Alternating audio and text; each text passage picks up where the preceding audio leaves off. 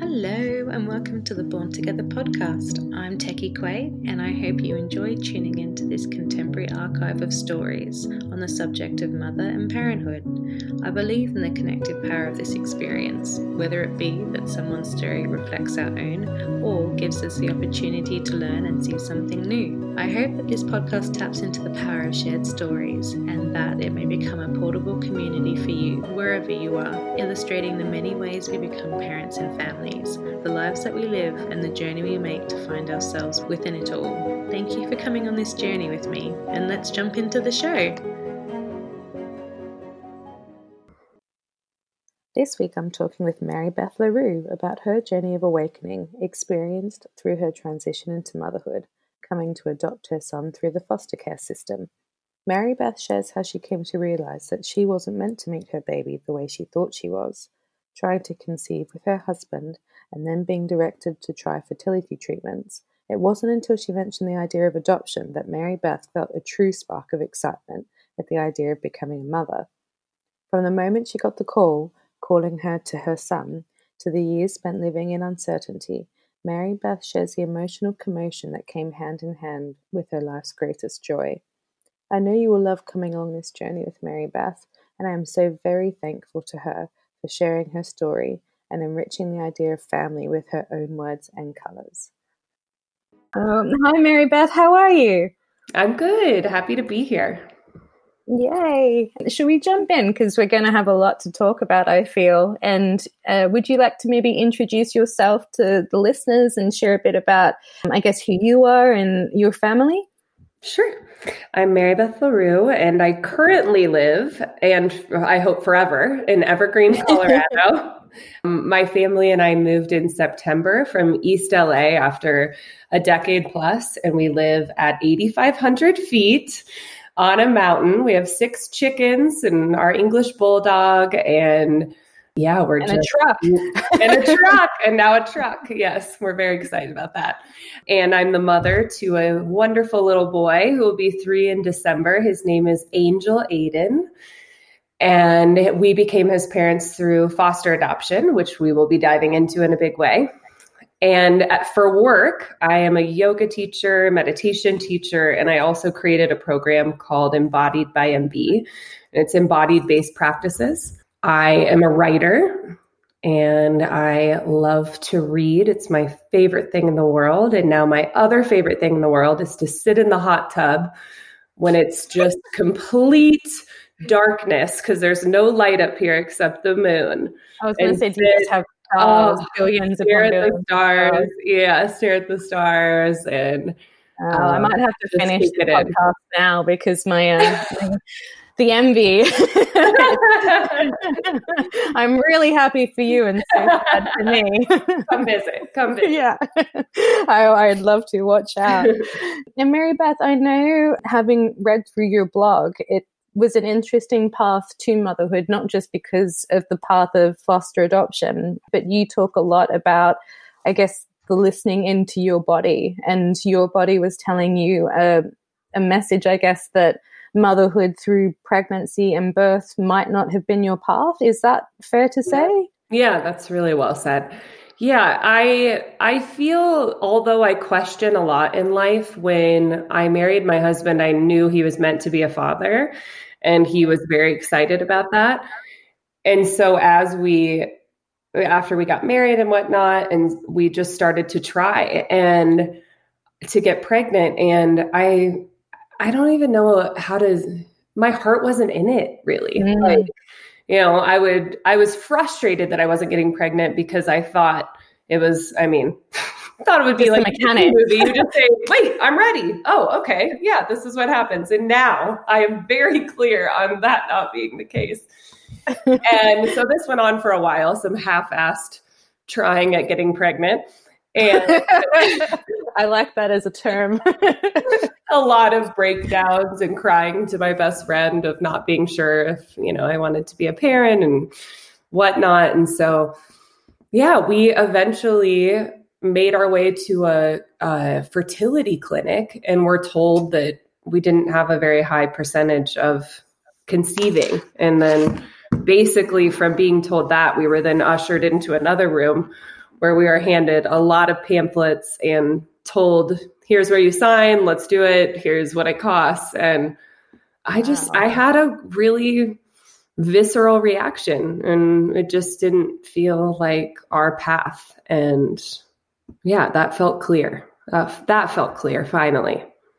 And do you think, again, having read a bit about your experience, there was quite a bit of numbness that I guess was hanging over you in the period before you became a mother, and maybe it was during this period of time as well? Do you think it was things like your practices of yoga and meditation? And I guess I'm trying to ask, how does one listen to their body when they're feeling so numb? I don't think I really learned to listen until I became a mom. Yeah. So yes, I did to a certain degree, but I wasn't awakened until I saw Angel. Yeah. And so the way we got there was Matt and I, after we had gone to the fertility clinic, we were on a walk a couple of days later, like literally 2 days later. And I said, what do you think about adoption? And that's all I said. I didn't even really understand the intersection of foster care and adoption. I just said, what do you think about adoption? And his entire face lit up and his eyes, and I felt the same way. And it just landed of oh, this is why I was feeling the way I was feeling. I wasn't meant to meet my baby the way that I thought that I was, because of how the rest of the world and what I was seeing modeled for me was pregnancy and birth and biological. And so I remembered that one of my yoga students, who was always in the front row of my class, her name's Taylor, she's an earth angel. She said that she worked in foster care and adoption. And that's what I recalled. I didn't even really remember foster care. I just remembered adoption. So I sent her a message. And the next day I went over to her house. And she explained to me, I'm pretty sure she drew me a diagram, honestly. She explained to me how foster care and adoption intersect, and that it's totally uncertain. And you have no idea as you become a parent if this child will stay or if you will adopt. So really, the intersection is not even why you should really now, as I believe, go into it. It's you go into foster. And if you adopt, it's because you were absolutely supposed to, right? The state really tries to find a way to reunify a child with their biological family or relatives. And so I started feeling less numb hearing this, oh, okay, this sounds terrifying. And wow. Sign me up. This sounds like a very interesting way to become a parent. So I think it was 2 days later, my husband and I were at the office of Extraordinary Families in LA, a foster family agency. And we decided that day, less than a week after going to the fertility clinic, that we would foster and adopt if we were led to do so. Yeah. And so that's how that journey started. So that was end of May.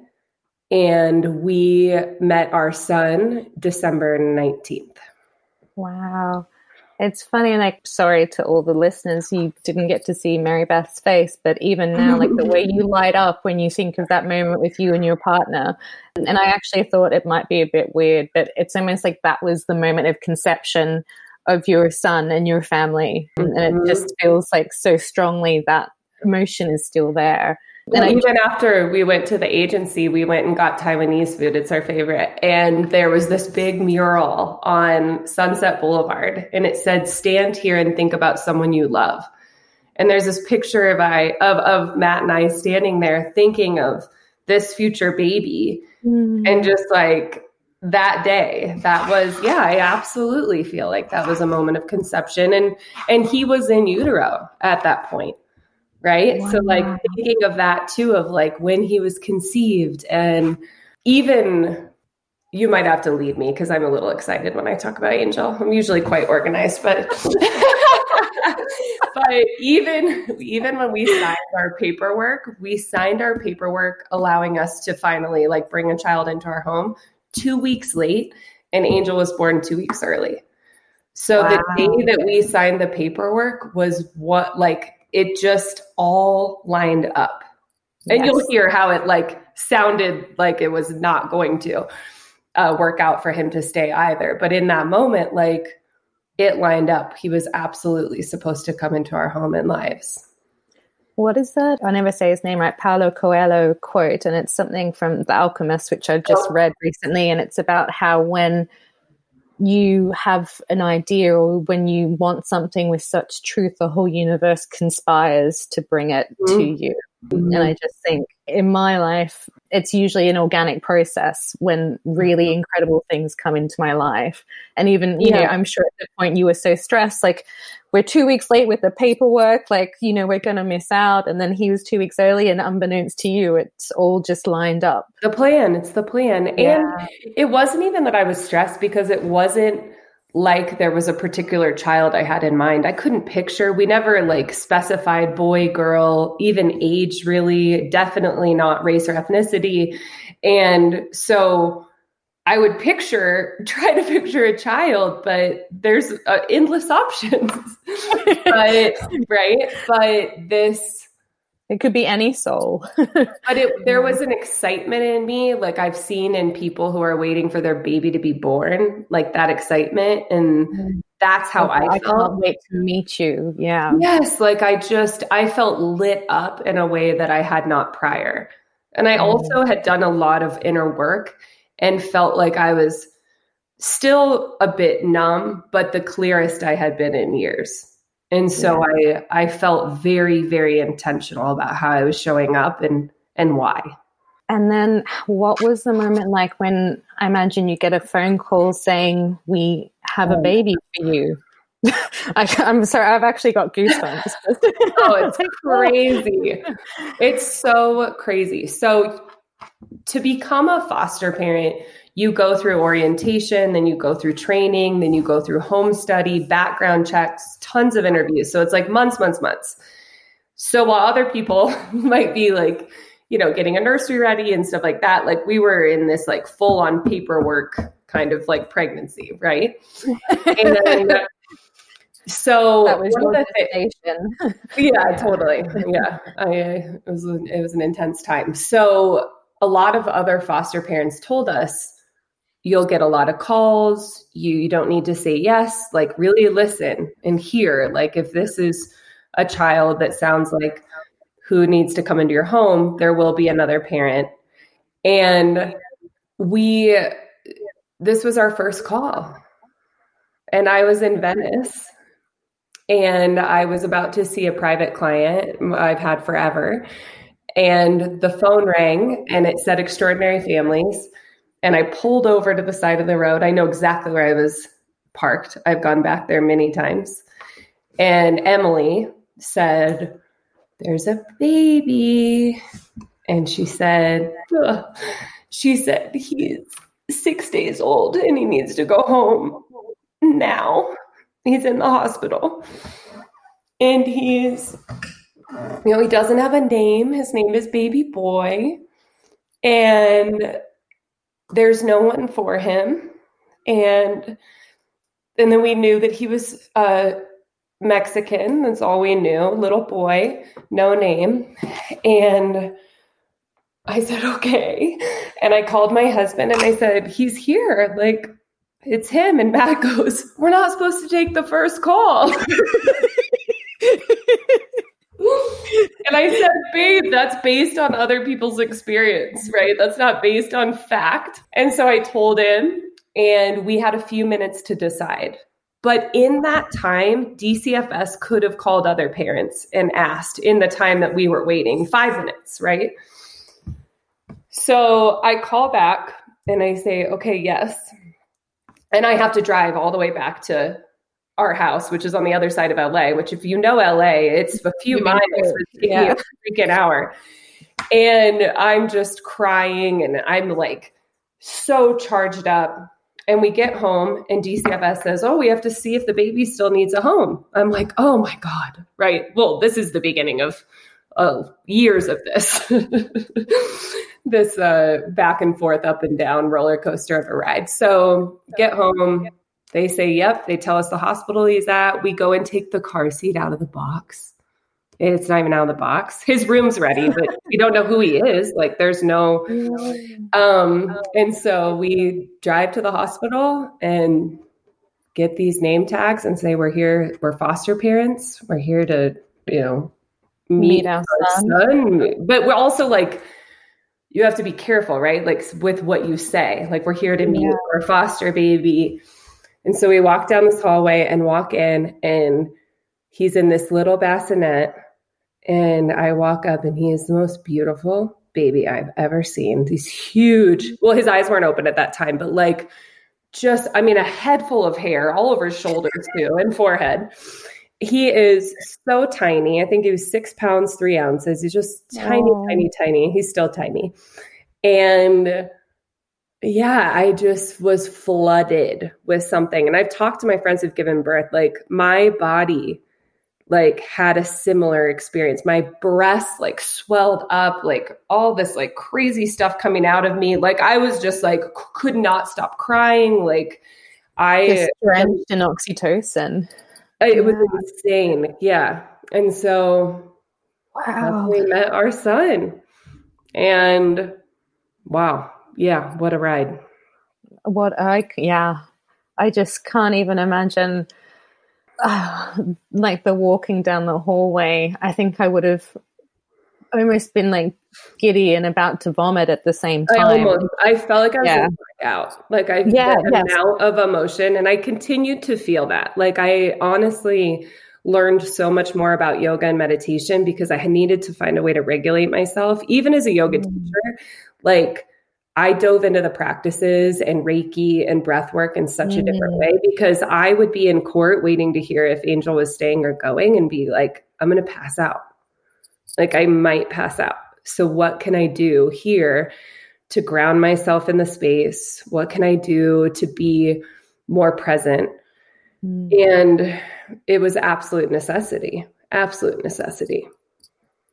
And Mary Beth, can I ask, did you ever consider just going down the adoption route rather than the foster adoption route? Or it just sounds like it happened? I don't know why, but no, we didn't. Yeah. When you learn certain things, you can't unlearn them. And I'm sure you've had that experience. I say this all the time. Yes. Yeah. So when I heard how many kids were in LA County, and here I am, most of the things I've suffered from in my life were self-inflicted. And so I'm a very privileged white woman who is not wanting for much, living in Los Angeles. Like I didn't approach it with that in mind, but like knowing that we had a home and knowing that we were willing to take the risk, and now knowing how many people aren't, I think if you have the call and you feel like you might be able to take some hits, like that's why you step into this. Yes. I'm different now because of this, and in a lot of great ways. And also the other night I woke up hysterically sobbing because I had a nightmare that a social worker showed up here and came to take him, and it's not possible any longer because he is my adopted son, but the trauma of it still lives in my body. And I haven't, it's been such a year that I haven't even really had an opportunity to deal with it. And so I woke up, and he's been sleeping with us. He's just out of control right now, almost 3 and I've been kind of annoyed at having him in our bed all the time because he like sleeps sideways, and like you wake up with like a foot like underneath your head. But I just picked him up and I held him all night, and woke up, and that nightmare was like fresh in my body and my mind. And I woke up, and I'm like, he's right here. He's right here. And he's yours. He's mine. Yeah. But like I said, you're different. And in a lot of wonderful ways, like your heart's cracked open and you have a different experience. My capacity to love feels much, much greater. I think that's a gift of motherhood, and also of this path in particular. And I also feel like I am pretty grateful most of the time. And he's terrorizing us right now. It's hilarious. I mean, it's like I Googled the other day, I feel scared of my 3-year-old. And it came up right away. Like, I was like, oh, other people feel this way too. However, he's just a wild little boy. And I am like, I've been given this gift of perspective with foster care of like how lucky I am to endure another tantrum or, you know, give in to gummy bears for breakfast or whatever it might be. Yeah. Yeah, you can have whatever you want. Yeah. And I know you mentioned like you had to delve into certain practices, learning how to hold the fear and to go through it anyway. I know in my own mothering experience, the fear is real, but I guess it's a different kind of fear. And I was thinking, for me, just the actual thought that someone could come and take Ava away from me, and it would really be no different than someone coming to take Angel away from you because you have loved them with your entire being. Yeah. And I mentioned before about how, for me, it's been an awakening in defining family. I guess having a look through your journey and how family is more than even just we've adopted our son, you know, it's because you've loved him and because he's broken through all of these elements of who you are and yourself and opened up your heart. That's what bound you and will forever bind you together as a family. Yeah, it's interesting too with the conversation with biological parents, because I'm not as sensitive as I was in the beginning. It's like you learn all the things that people might say and how to deal with it. And I was like on high alert. And now I'm like much more, it doesn't matter. Like, this is my baby. And I want to help people learn to converse in a better way around it. But one thing that comes up a lot is, oh yeah, I'd be interested, but I really want my own. My own is like the most triggering thing you can really say to an adoptive parent or even foster. Like, you know, oh, is this the same child, right? Are you still fostering? Or there be more? But I think with the my own thing is, what is the book? Khalil Gibran? He talks about, there's a poem, I'll send it to you and you could perhaps share it. It's on children. And it's about how we don't own any of our children. Like our children belong to the earth and the universe and to this greater human family. And it doesn't matter how we come together. And my husband's also on podcasts of like with men who, you know, they want to see their DNA continued or this lineage and stuff. And like what we do with nurture is so important, and how we raise our children and who we raise them to be. And this idea of like my own, however you come into parenthood, a stellar aunt. Yeah. Like she's the best aunt in the world. That's going to be her parenthood journey. And I think perhaps adding some more hues to the conversation, some more color to the conversation. Yes. It's not just, this is what you do, this is how you become a parent, is really important. Yes, I think that's so true. It's probably part of another point of fear in realizing exactly that. Like, we don't own our children. Like, however they have come to you, and I birthed Ava. She's not mine. I think she is a lot of the time, just because she's so cute and I want to hold her. But totally. I do remember a friend, and she's much older than I, and she's taught me that lesson. You know, she's enlightened me to that as well, that in her motherhood journey, she is very aware that she doesn't own her children. And I was like, that's just something we don't have a lot of space to reflect on, isn't it? Yeah, I love that. Yeah. And so what was the process? How many years was it? It would have been 2 years of 2.5 years. 2.5 years of living in uncertainty. Yeah. Yeah, it was 2.5 years of living in uncertainty. So just a little. So what happened then was We didn't hear from anyone. Oh, it turned out too, Angel was named by his biological mother before she left the hospital. So that's his name, and that's why we kept his name. And then we gave him his middle name because when we thought his name was just baby boy, we named him Aiden, which means tiny but fiery, the way that we spelled it. And we didn't even know him yet. And it's totally on the money. And so we didn't hear from anyone for quite a while. And people kept saying like, oh, this is just, you're going to adopt. You're going to adopt soon. Oh, this is golden.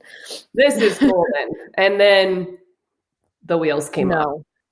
Just all sorts of stuff. And I don't talk about his specific story, and that's because it's his.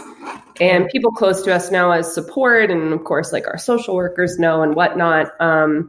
But just it was at a point where we were going to court every single 2 weeks and being told he would leave.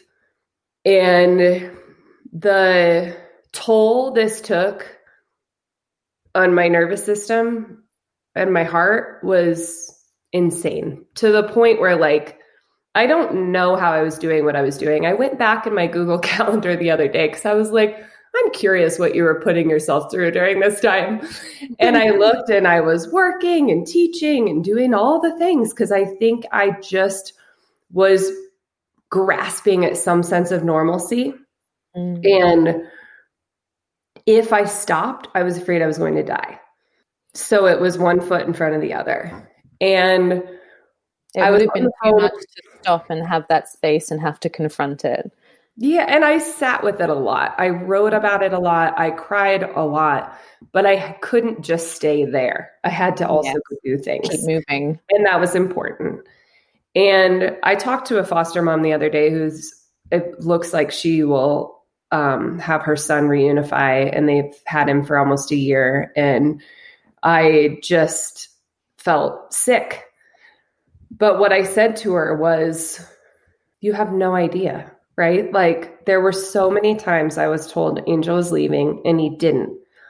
But if Angel was going to go back to one of his biological parents because go to them for the first time because they were doing the work, Matt and I were so willing to support. It just didn't happen. In a way that's almost harder. And I don't know if hard is the right way, but it's so complex, isn't it? Because it's so complex. With every fiber of your being, you want him to stay here. But then also, if that was the path, then we're going to be there in supporting this as well. And there's a mom who doesn't have her baby, because I have her baby. Yeah. And he's my son. However, she's still his mom. And as he grows, it's a little confusing now. Like we refer to them and just not in great detail yet, but we'll talk about it a lot, right? Like we'll talk about them a lot. And I'm in contact with some relatives, and it's really important to me. He can decide what he wants to do with that, but I want to know that I kept it open. Yeah. But basically, so it just like every time I thought we were going to rest, then something else would happen, right? Like every time I even said to my best friend, we were leading something at Kripalu, and I was like, wow, I can finally relax. And then another relative came out of the woodwork, and like a year and 3/4 through, who already knew about him the whole time. So we ended up going to trial. I took the stand and testified. It was one of the proudest moments of my life because I kept it together, and I can get very flustered and like shy and red and all of this. And I just, one of the lawyers came up to me afterwards and he goes, "Do you want a job?" I said, no, I never want to come in here again. But also what happened was like a mama's ferocity. Yes. And like knowing, like I knew every effing date. I knew every pediatrician date. My mind, that's what we do. Like, this is my child. Like, I know every single thing about him. And God bless my husband, best dad ever. But if he got up there, he would not know those things. I No. know. I was thinking about my partner as well. I was like, I don't think he would have been able to No. put that stuff down. I had said to Matt the night before, because they said we wouldn't have to take the stand. And I said to him the night before, I go, I'm having a very intuitive hit that we will, and I want it to be me. And he goes, Yeah. Good. You sit down now. Yeah. So that was August 2019, and we adopted him July 9th, 2020. Wow. So it's been a ride. And absolutely. Mary Beth, at what point does it become clear that you can adopt? Is it just then they sort of say no one else has come forward in a certain period of time? Or I guess that trial was termination of parental rights, and then also ruling out these other relatives. Okay. Who had like never seen him, never had a visit with him, things like that. So supposedly that's it. And I was able to relax to a certain degree, but there were appeals, and you just wait until I had that call from that lawyer and that piece of paper that said he was adopted. I wasn't totally relaxed. My husband was. He was like, he was adopted a year ago, like really at that trial, that's how he felt. And I was like, not till it's done. So 2.5 years. Our process was fast compared to some people. It's a huge thing. I think it's a whole new world that I hadn't really thought of in terms of fostering to adopt. And like you said, it's probably approaching it in terms of fostering with adoption at the end, if that's the path that it's meant to be. But it just sounds like the biggest lesson in yourself, in what you're capable of, in trusting in something outside of yourself, in reflecting, in being present, in releasing. I imagine just even hearing your story, I'm sitting here and I'm so tense, and I wasn't there, and I know how it's ended for you guys, but I feel like I'm holding so much tension in my body. I just think your parenthood journey must have revealed so much to you about what it is to be human. Yes, absolutely. And that's one of the big things about foster care and why I would encourage people to do it. One, there's kids that need us, period. And also, this will bring you alive, right? You're going to feel every single nook and cranny of your heart. You're going to find out what you're capable of, which is far more than I ever thought I was capable of. I thought one of these hits I would have been down, but there were dozens and dozens and dozens. And, I've had to be really careful of not just moving into this, like wanting to play it totally safe now that we're out of the proverbial woods, and keep that open heart and keep that sense of where am I needed? Where can I be of service? Where can I honestly take some hits for other people, right? Because many people it's just unbelievable what's been occurring over this last year and what's been occurring forever and ever and ever. And the more that we can awaken to that and become someone who's willing to have, to open their heart and to learn and to show up. I really think foster care has revealed so much to us. And the gift of it is the best little kid we could have ever imagined. Like, he is my best friend. Like, we have so much fun together, adventures and laughing and constant singing of Let It Go from Frozen. Like, I'm sure we could do a rendition right now, and I'm sure many parents would be like, yes, okay, we've had enough now. Yes. I found myself, Angel was at upstairs the other day, and it was on, and I was singing the whole song, and I was like, no, like, you need to go off. It's not my time to be on stage. Like, I could have grown-up time now, but I'm still singing. Yeah. Totally. And would you say as well, it's going to be a ongoing and forever journey? I think just seeing pictures of you and your husband, if you had have had a baby through the means of pregnancy and birth, you would have had a white baby. And that's not who your son is. And learning about how to celebrate and I guess, enrich his life through his culture as well.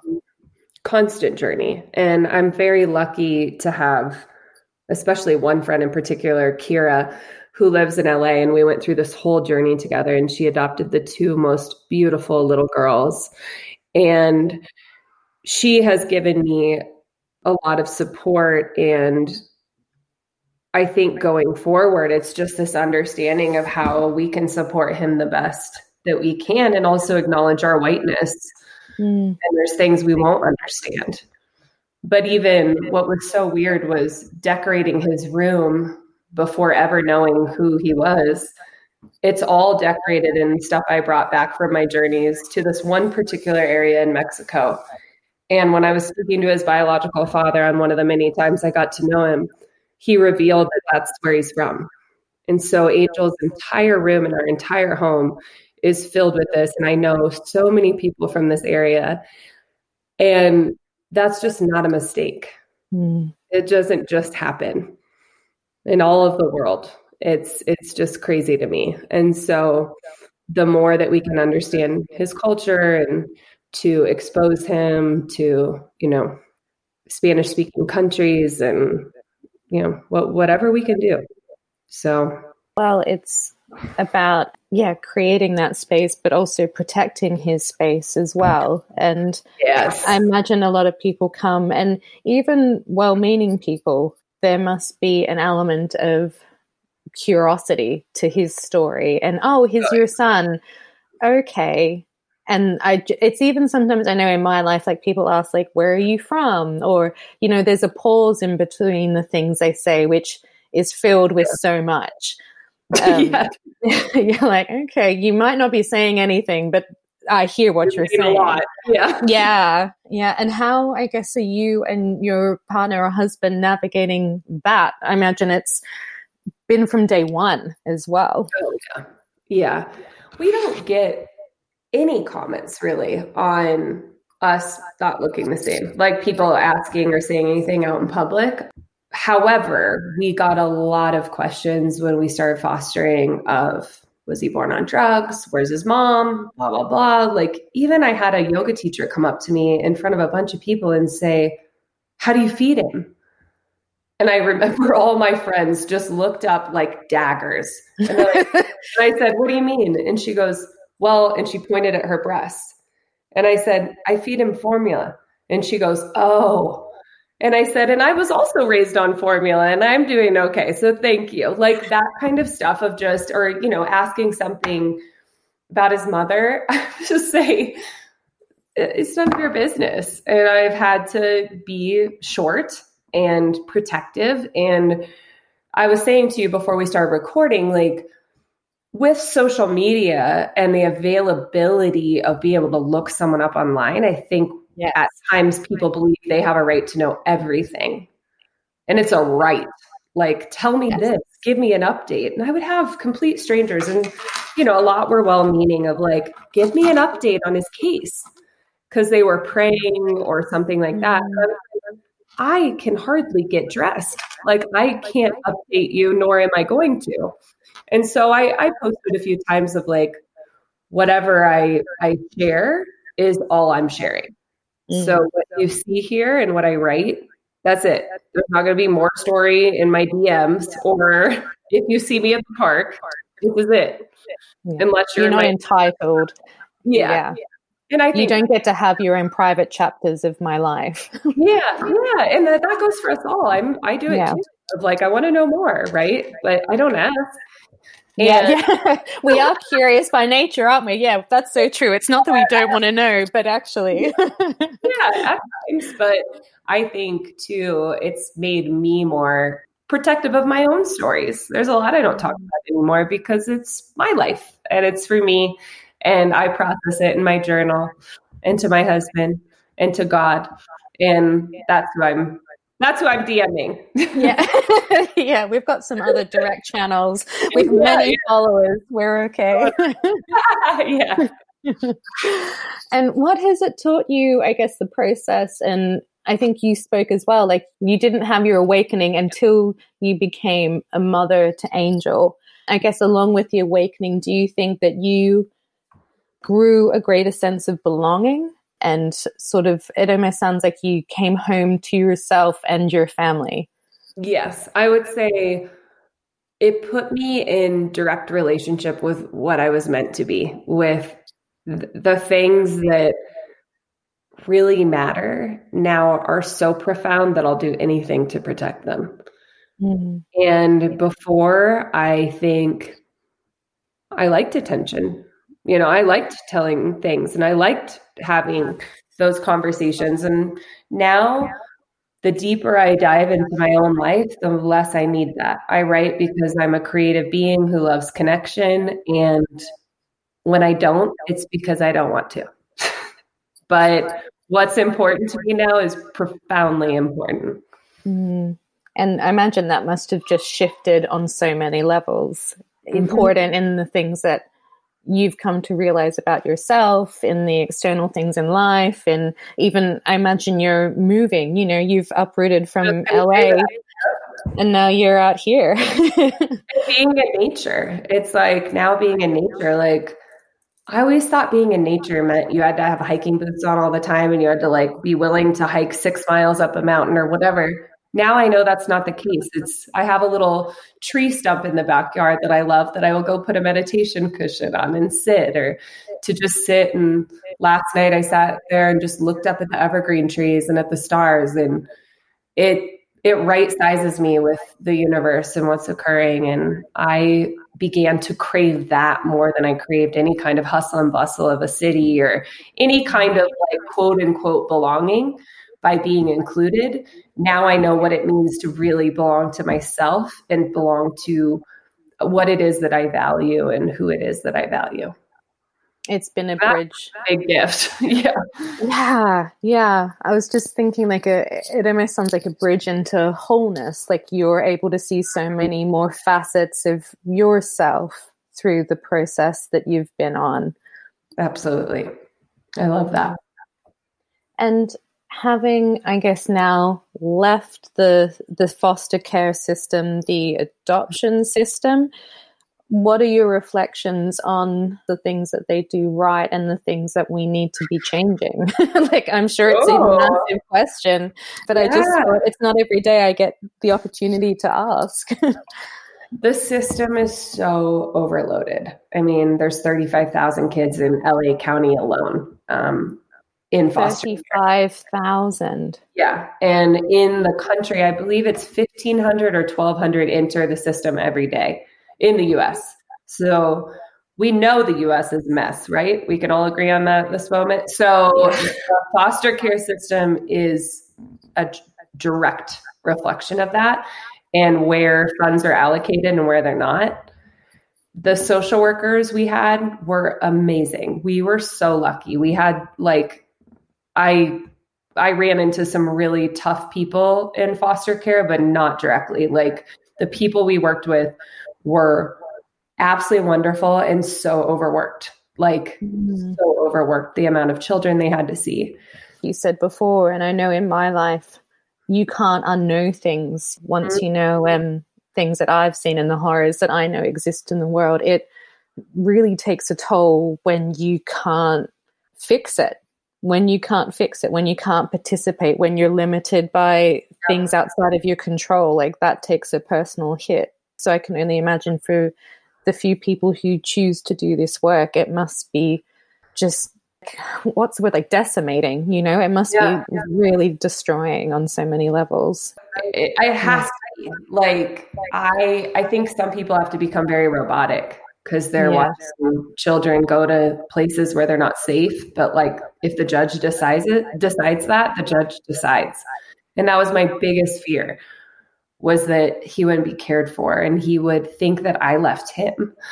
And that for me was just thinking that he would be crying and that I wasn't there and that there was nothing I can do about it. Like, that's what kept me up. And even the other night in that nightmare, that's the real heart of it, is like, it's not about me. It's him. And